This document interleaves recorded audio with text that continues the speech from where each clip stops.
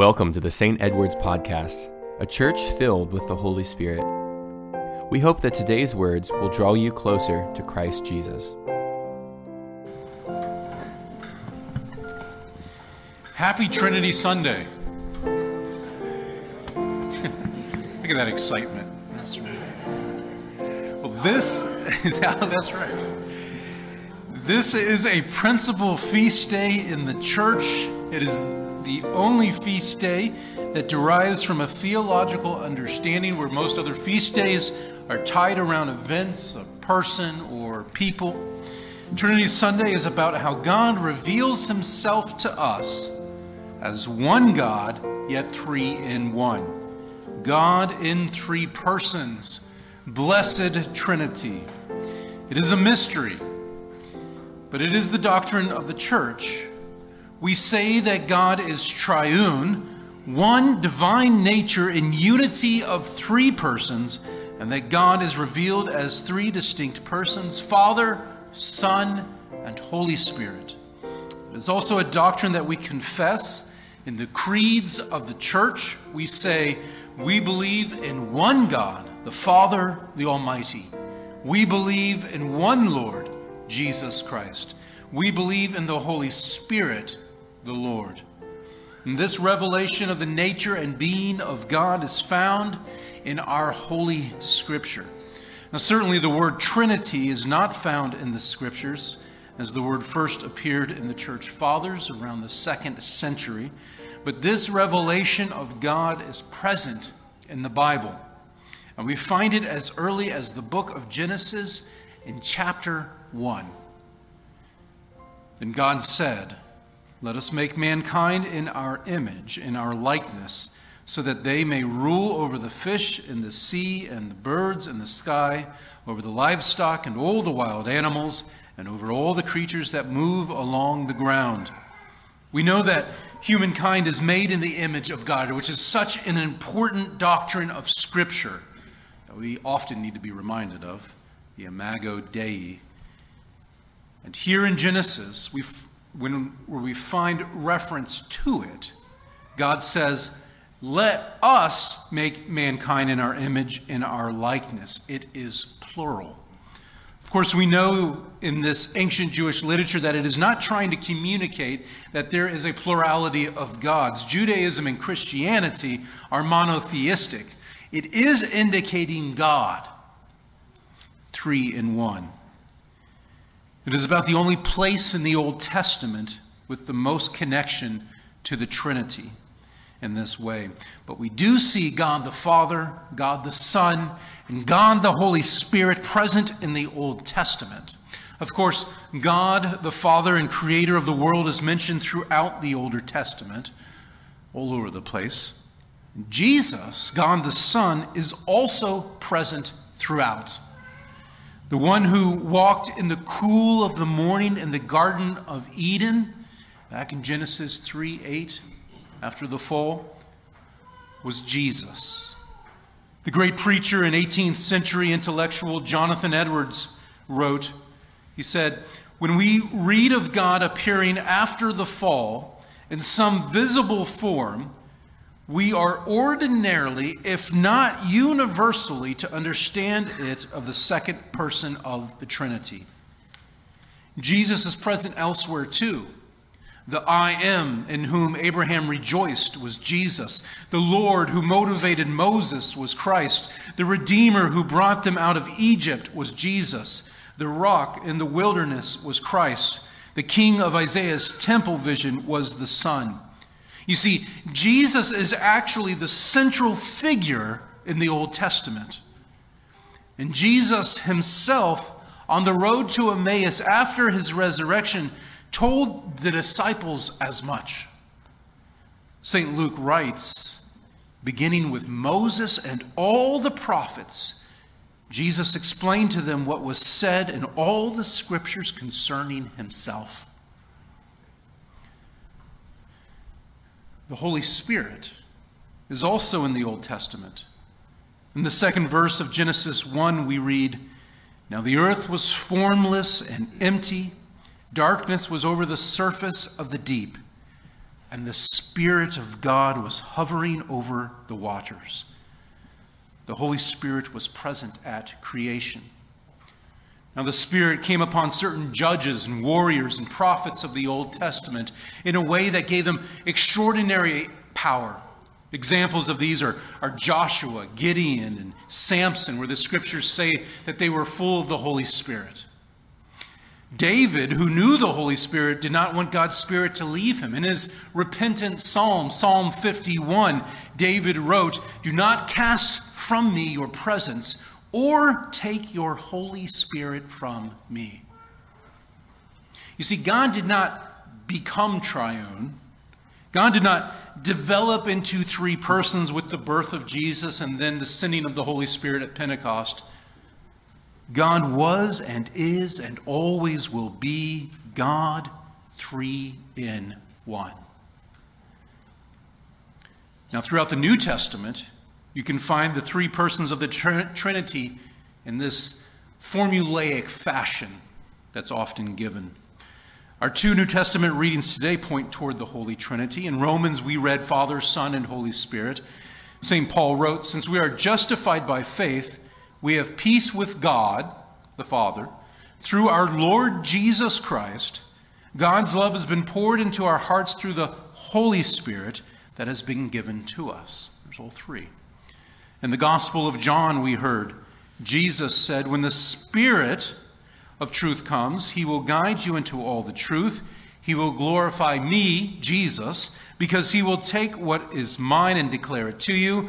All that the Father has is mine." There's all three again. Now, the formal doctrine of the Trinity came many years later in the church, and as many things seem to come, it is through the strains of difficulty that clarity is brought forth. It is often when we are challenged, we find ourselves needing to formulate what we really believe.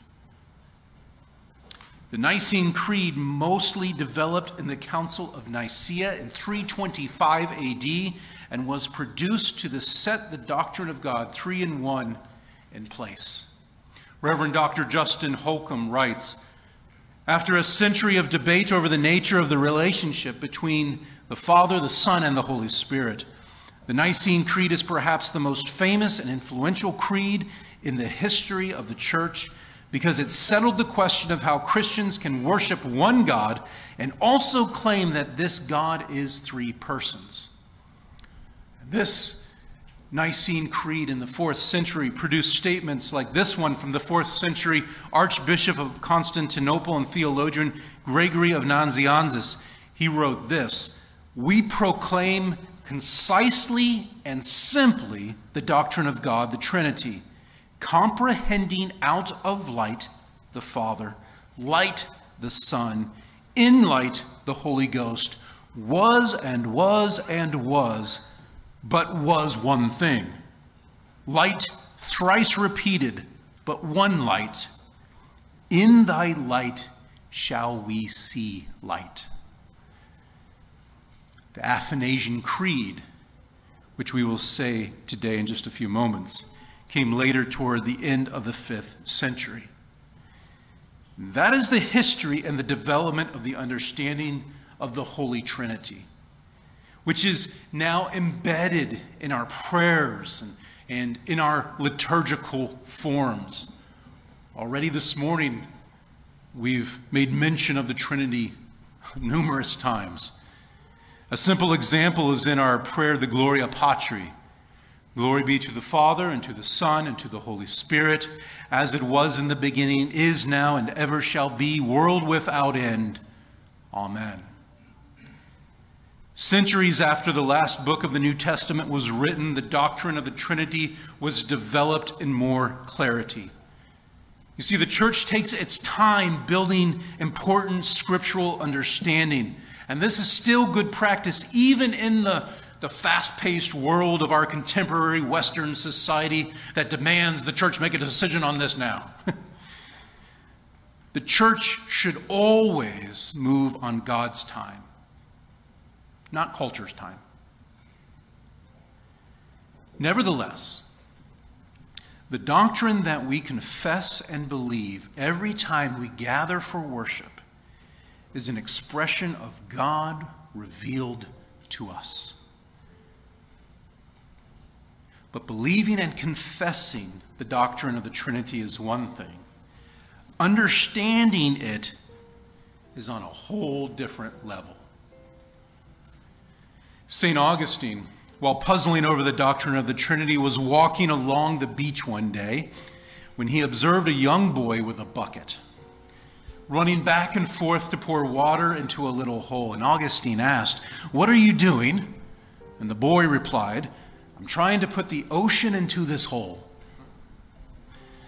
At that moment, St. Augustine realized that he had been trying to put an infinite God into his finite mind. The doctrine of the Trinity is a mystery, a glorious mystery, one that we are unable to fully grasp. I was encouraged in my studies this week by the words of Dr. Mike Higton in a sermon that he wrote. He's the professor of theology and ministry at Durham University, and he wrote this concerning the Trinity. He says, "God is more than our minds can grasp.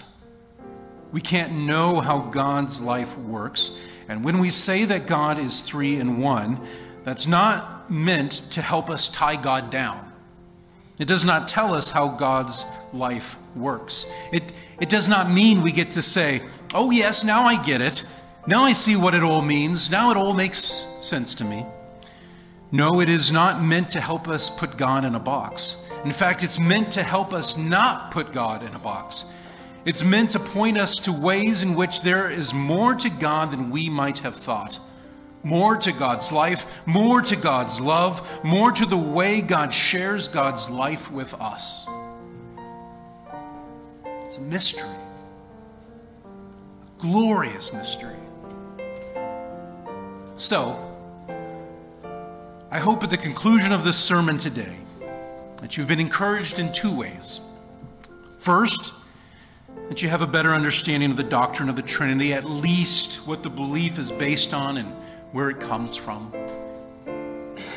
But second, that the doctrine of the Trinity is really to help you just to see how big, majestic, and glorious God is. We won't figure God all the way out. I'll leave you with one last quote from Dr. Mike Higton. He said, "I don't need to know how it works. I just need to trust that it's true, to know it, to feel it, to rest in it."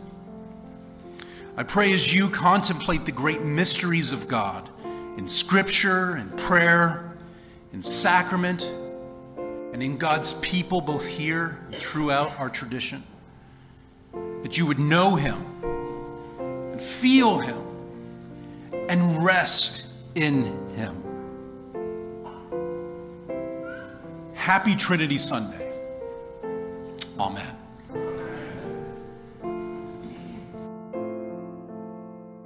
Thank you for joining us in this conversation today. We will continue to pray that our teachings are impacting you for the kingdom of God. If you'd like to learn more about our community, you can find us on stedwardsepiscopal.com or on Facebook. And of course, we'd love for you to visit us in beautiful Mount Dora. May God's grace fill you as you go in peace.